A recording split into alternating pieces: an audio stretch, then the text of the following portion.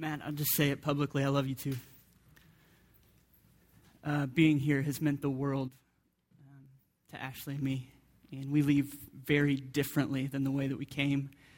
We've been shaped and changed in a lot of ways by being a part of this community. And he did ask just to say a word about what we're going back to. It's actually going back to the church that we left when we came here. And it's the church that I've been working with on and off since the time I was 19 years old. I was an intern with their youth group when I was 19. So basically a member of the youth group myself, but working with these kids, and have just continued to go back. And they've invited us to come. And basically the word that they've asked me is said, can you teach us the heart of what you've learned at 7 Mile Road? I sat with them and I shared some of the passion of what I've learned and what I've been shaped by here. And they say, we want our DNA to look like that. We want to be a church planting church that's for our city. And we don't have anybody like that. Would you come back and would you help us learn? And this is coming a lot from an old historic church. This is a historic landmark downtown Houston, right in the center. Sam Houston was a member at this place. And to have them saying, we want the DNA of a place like that, it was something so exciting that Ash and I just said, we can't not do it. So we go with excitement, but we go just saying that, yeah, we are overwhelmed by having been here. And I think the hardest thing for us thinking about leaving is not being here. So thanks for giving me another opportunity to preach. It's my joy. 5 years ago in the summer of 2005, I was leading a mission trip with that very group from First Pres Houston. And we were in a place called Catadupa, Jamaica, which is in the mountains, in the kind of the jungle area of the mountains in Jamaica. And I had a group of 12 students in my small group, and we had a work project for the week, which was to build an outhouse. And so we were building yeah, exactly. That was kind of my response. I was like, okay.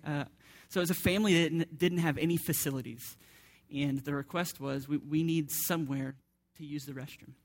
And so we trekked through this jungle, me and these 12 students, and we got to this little house that this man had built himself with his own 2 hands. And there in the backyard was a big hole and a pile of lumber and some old bent nails and some old tools. And we didn't have a plan. The missions agency had given me no plan. I am no handyman. And so I'm looking at a hole in the ground in the middle of the jungle in Jamaica and a pile of old wood and bent nails. And I was going, no way. No way. And to make matters worse, every afternoon a huge storm would blow through in the jungle area of Jamaica. And so there would be blowing wind and strong rain in your face as you're working. So I'd have these students and I'm trying to keep their spirits up. We can do this, we can do this. But I've got no plan, and I don't have the right tools, and it's old lumber, and there's rain in our face. And it was in that moment where I began to despair, and I thought this: I have not been given the tools necessary to accomplish the task at hand. I was so frustrated. I was frustrated with the missions organization. I was frustrated with my scenario. I was frustrated that I was trying to lead this group and going, I don't have what it takes to do what I've been asked to do.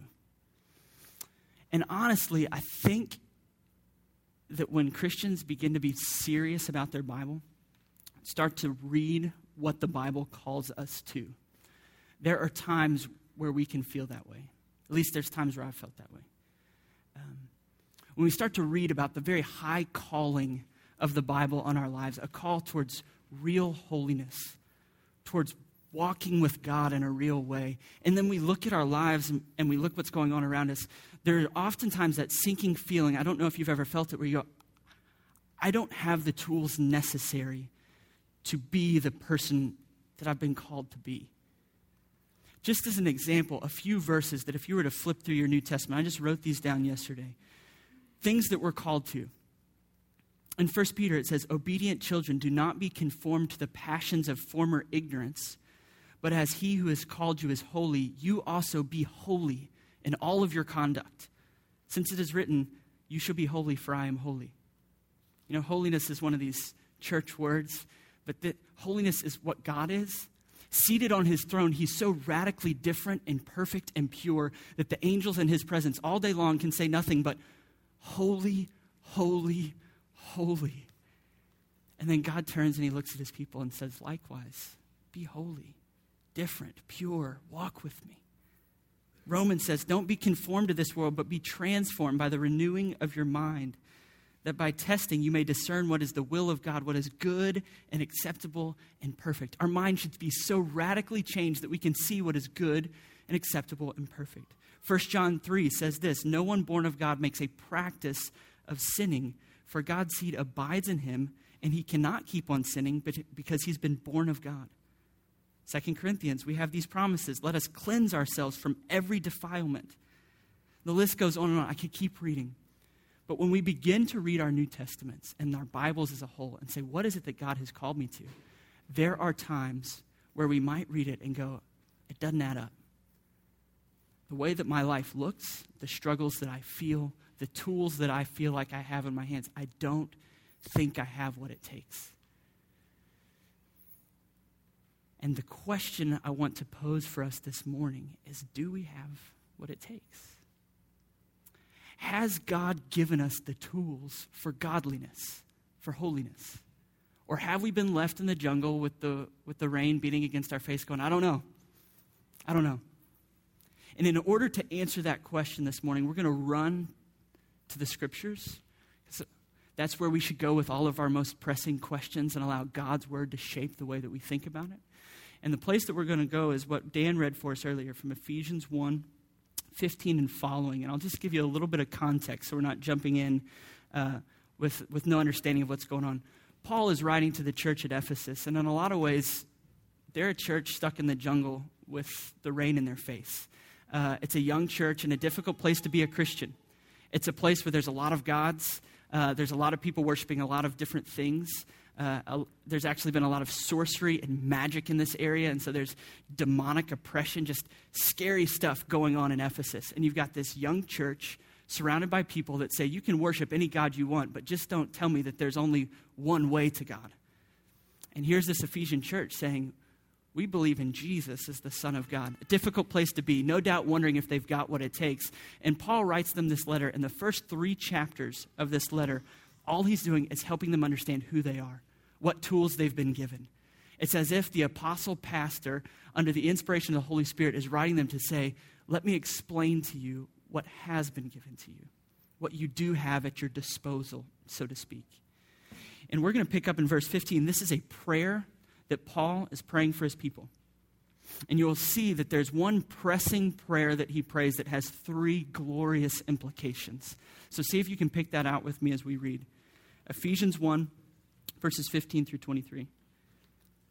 For this reason, because I have heard of your faith in the Lord Jesus and your love for all of the saints, I do not cease to give thanks for you, remembering you in my prayers, that the God of our Lord Jesus Christ, the Father of glory, may give you a spirit of wisdom and of revelation in the knowledge of him, having the eyes of your hearts enlightened, that you may know what is the hope to which he has called you, what are the riches of his glorious inheritance in the saints, and what is the immeasurable greatness of his power towards us who believe, according to the working of his great might that he worked in Christ when he raised him from the dead. He seated him at his right hand in the heavenly places, far above rule, authority, power, dominion, and above every name that is named, not only in this age, but also in the one to come. And he put all things under his feet and gave him as head over all things to the church, which is his body, the fullness of him who fills all in all. Paul, right off the bat, in his pastoral prayer for these people, what they need most, he prays. He says, I've heard of your faith, I know of your love, and so I'm praying for you. And in verse 17, he says that the God of our Lord Jesus Christ, the Father of glory, may give you a spirit of wisdom and of revelation and the knowledge of him. Paul, looking at people in a difficult position, wondering if they've got what it takes, doesn't pray for their circumstances. To follow through with our analogy, he doesn't pray that the rain would stop and that they would have better wood or that the circumstances would shift, but he actually prays that they would have more knowledge of God. This is a really incredible notion. The most pressing prayer need that you and I have is to see God more clearly.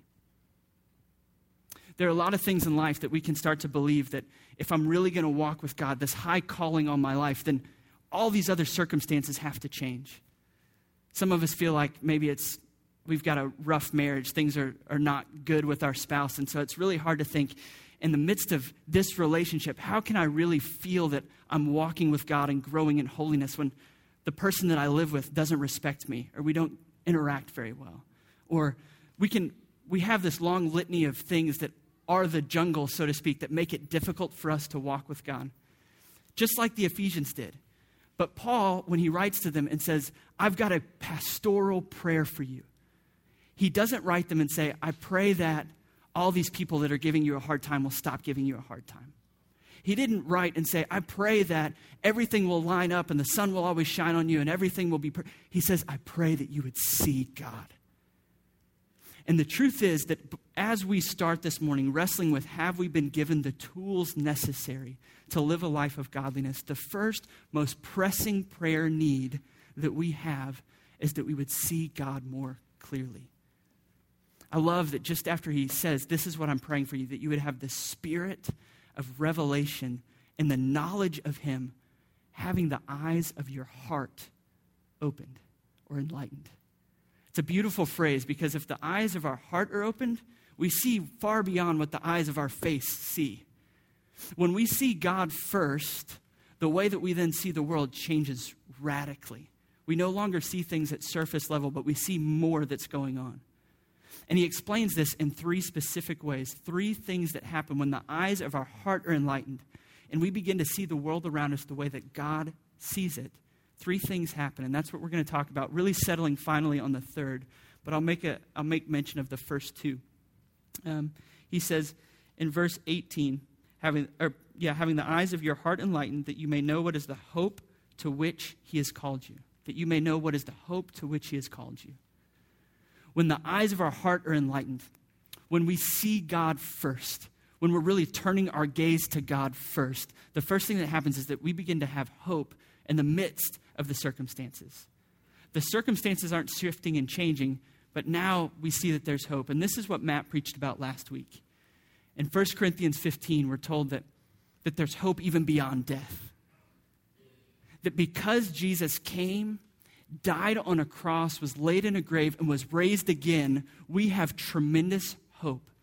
So much so that when we're watching someone that we love waste away from cancer, with the eyes of our face, we see a very devastating reality. Something where we would go, certainly everything has fallen apart. How can I continue to walk with God in the midst of this?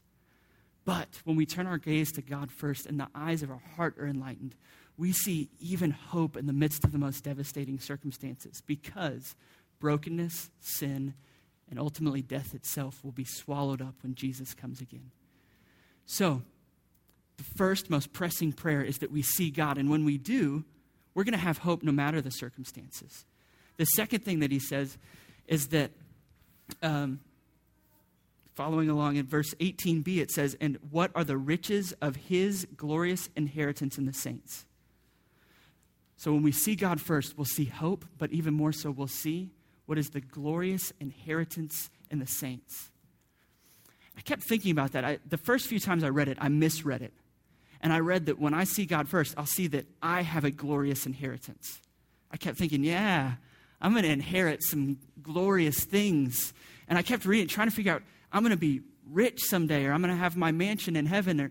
But I kept reading it, and I realized his inheritance, his refers to God in that phrase, that we will see his glorious inheritance in the saints. When we start to look at God first, when we turn our direction, our gaze upon the Lord, when we set our lives towards him, that we would walk with him every day, not only do we have hope in the midst of our hard circumstances, but we actually start to see in the church around us God's glorious inheritance. Rob, you are God's glorious inheritance. He's waiting to bring you home with him, that you are what he is going to inherit as his glory, that a redeemed sinner welcomed home by my grace. I have shaped you, reshaped you, and brought you home with me. So much so that when I become a part of the community of believers, no longer do I just see with the eyes of my face just the people that have happened to stumble into this church on this Sunday, or become a part of this community. But when the eyes of my heart are enlightened, each individual that I see is part of God's glorious inheritance. Ernie, part of God's glorious inheritance. And it is to my great honor to get to know the people around me because they are God's glorious inheritance. The eyes of our heart enlightened, we realize that we have been entrusted with an incredible resource because of the people on our right and our left that are journeying through this process with us. That is incredible. That is a paradigm shift that we will not see if we're just looking with the eyes of our face. So, those are the first two things, and really where Paul settles and where he puts his energy is in the third, and that's where I want to put my energy as well. So Paul is saying, let's just reorient ourselves. We're asking the question, do we have what it takes for godliness? And Paul, in praying this prayer that we would see God first, says three things will happen. You'll have hope. You'll see around you the glorious inheritance. But then finally, and this is where Paul just gets radical. And it's awesome. Verse 19, he says this. And what is the immeasurable greatness of his power towards us who believe according to the working of his great might? That's a power verse. In verse 19, Paul just used 6 different words, all unique and different, for what it means to be powerful. It's almost as if Paul, in writing this letter, he's trying to communicate a message to these people, and it's like he breaks out the thesaurus, and he goes, I'm just going to exhaust this thing all at once so that people will realize something is going on here. The first word that you read, he says this, immeasurable. Matt did a beautiful job with the kids down front. Immeasurable. This is the only time, or this is only a word used by Paul. It's used 4 times in the New Testament. And it means that if you were to say, this line is what measures greatness, this line equals great. Immeasurable is, it shoots even past that. So he sets off and he says, it's immeasurable. You can't, if you were to say, this is the great line, it goes flying by that. But the next word, he says, immeasurable greatness. So immeasurable, you're flying by. The second word that Paul uses, it's the only time in the whole Bible that the word is used. And it means exceedingly great. And so he takes one word that means, I just flew past the greatness line. And then he takes another word, the only time it's used in the Bible, and says, exceedingly great. You can see that Paul's being redundant. He's saying, it's kind of like the football coach that gets fired up. He gathers all the guys in, and he just starts using the same phrase over and over, but he slightly changes it, trying to get them fired up. You're going to tackle him, and you're going to hit him, and you're going to go after him, and you're like, all right, coach, I got it. Paul, longing for the people to understand the message, is going, I'm just going to hit you with one after another. Immeasurable greatness. And then he follows up and he says this, the immeasurable greatness of his power according to the working of his great might. That word for working means with all the energy inside of him, spinning with the working of his great might. 6 times over, Paul says the third implication when you start to see God first is power, power, power. The great power of God entrusted to us who believe. And as if that is not enough to say it 6 times over, in the following verse, he hits us with this haymaker. And he says, that he worked in Christ when he raised him from the dead and he seated him at his right hand in the heavenly places, far above rule, authority, power, and a dominion, and above every name that is named, not only in this age, but in the age to come.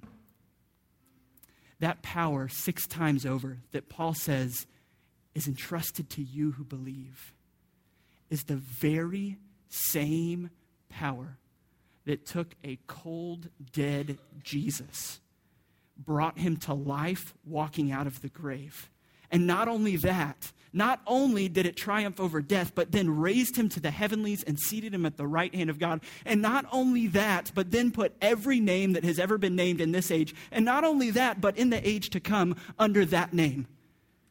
That power from the grave to the heavenlies with everything subjected under him, that is the power that is yours in the gospel. When I read that, my first reaction is to I just want to jump out of my skin. You've got to be kidding me. And then I follow it up with, really? Really? My life is pretty average and mundane. Does the power that raised Jesus from death to seated in the heavenlies, is it really mine? I think, honestly, our mindset is a lot like the mindset of an elephant. Let me explain. I think the reason it is hard for us to believe that power has been entrusted to us is much like the story of the elephants in the Ringling Brothers circus. There actually have been some lawsuits against Ringling Brothers because they have said that they've mistreated the elephants in the circus. And this is why. When an elephant is really young and is brought into Ringling Brothers, every time that they show up in a new town and they're about to put on the big show, before the show starts, so that the elephants aren't running amok, they bring them off the truck. And these little baby elephants, when they're just brought into the Ringling Brothers circus, they'll take about a 2-foot stake and they'll drive it deep into the ground, and they'll take a big thick chain and they run it around the stake, and then they run it around the leg of the baby elephant. So that the elephant, in all of its energy and excitement, it's finally off the truck and it wants to run wild, but it pulls, and this chain would rub into the hide of the elephant. But, just like a child, this baby elephant doesn't realize, and he just continues to fight with great exuberance and excitement. I'm going to go and I'm going to run.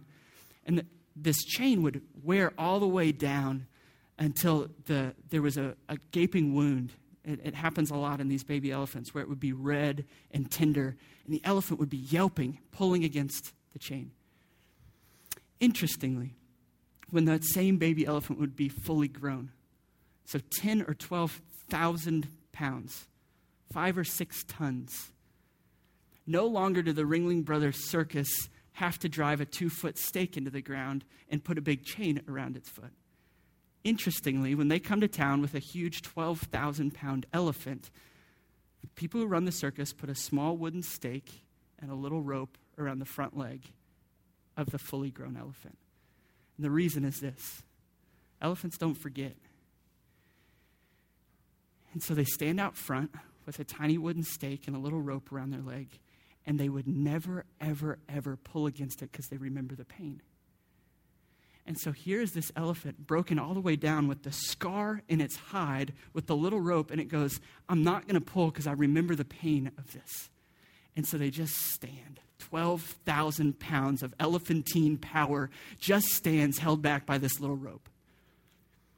And honestly, I think that when I read a verse like this one, a power verse, 6 times over, elephantine power entrusted to those who believe, I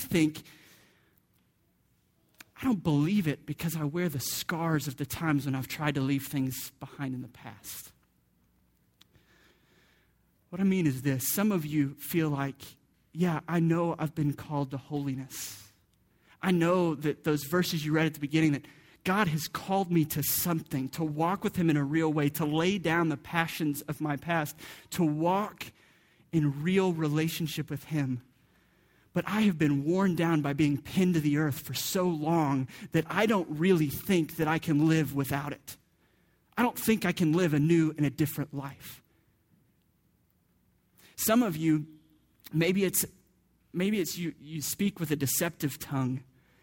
Your common default is to lie.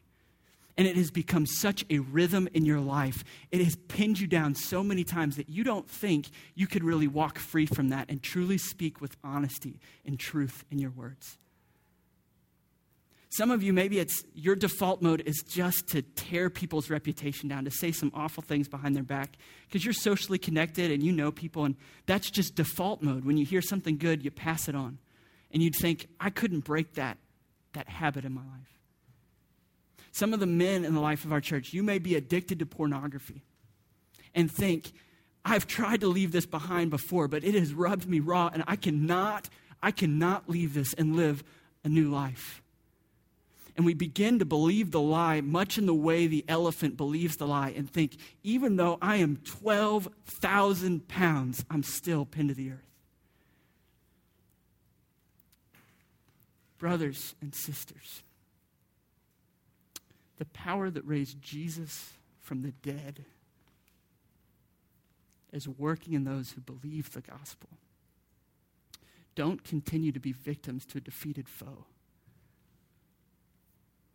In saying that, I run the risk of two things. One, of you believing, okay, I've got the power of Jesus working in me. I am an elephant, and I'm going to run free. And it becomes this mentality of, I am going to go do it. Let me make this point very clear. Paul was a Texan. And what I mean by that is this. Ephesians, when you read through Ephesians, every time you read the word you, it's actually y'all. There are no singular pronouns in Ephesians. Every time Paul says in this passage, I have heard of your faith, that's y'all's faith, in the Lord Jesus and your love towards all the saints. I do not cease to give thanks for y'all, remembering y'all in my prayers, that the God of our Lord Jesus Christ, the Father of glory, may give y'all a spirit of wisdom and of revelation in the knowledge of him. I could go on. It's always, always, always plural. You, as an individual, do not have the power of the elephant, and far more so, the power of the resurrection. Yes, it is working in you, but it is working in y'all. And so, if you feel like you are in chains, the takeaway of this message is not go back and pray and think I'm going to look at God more and I'm going to do this. If that's all there is, if you're fighting something on your own, you're defeated before you start. You have to have real community around you to tap into the resurrection power of the gospel. You have to.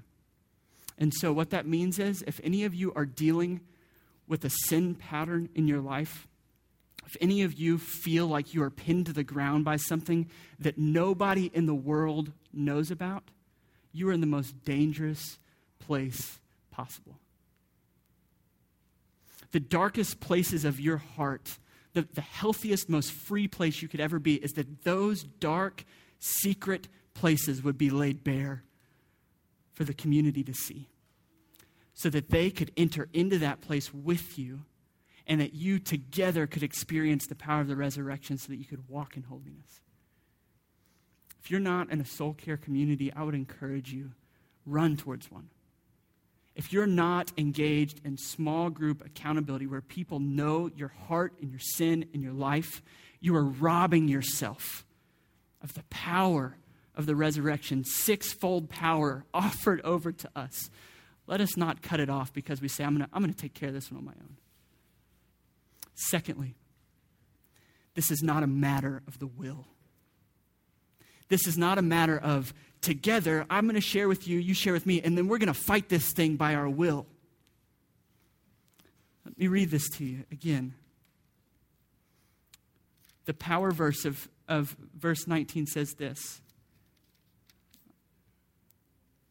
And what is the immeasurable greatness of his power towards us who believe? Towards us who believe. Not us who work harder. Not us who strive more. Not us with all of our might that we're going to break free of the chains and we're going to run like the elephants that we are. No. Towards us who believe. The power of the resurrection offered to you and to me is communal, and it is gospel-centered. It is as we, as a group, say, here's all of my mess. And you turn and you look at me and say, here's mine. And then we together look at the cross of Jesus and we see him dying there on our behalf with great love for his people and say, my goodness, we are loved. Even in the midst of our brokenness and our stuff, even though we thought we were left in the jungle with the rain in our face, he loves us and he's come for us. And we together, arm in arm, broken sinners that we are, looking towards the cross of Christ, have the tools of godliness. United as one, pursuing the grace of God towards those who believe. Y'all have the tools of godliness because Jesus was crucified, buried, and resurrected. The power of the resurrection is ours. Let me pray for us.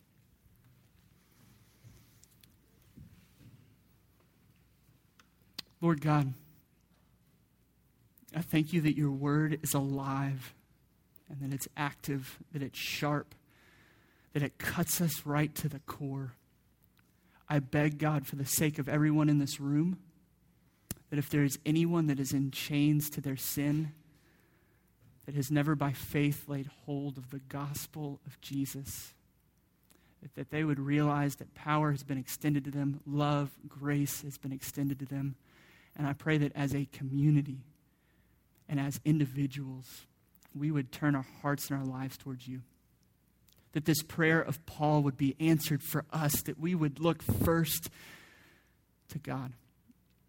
And that as we do, we would see that there is hope even beyond the grave, that there is immeasurable riches in the inheritance of the saints around us, and that we have been given power upon power upon power, that we might live godly lives to your glory and for our joy.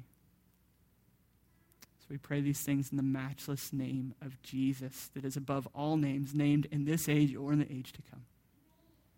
Amen.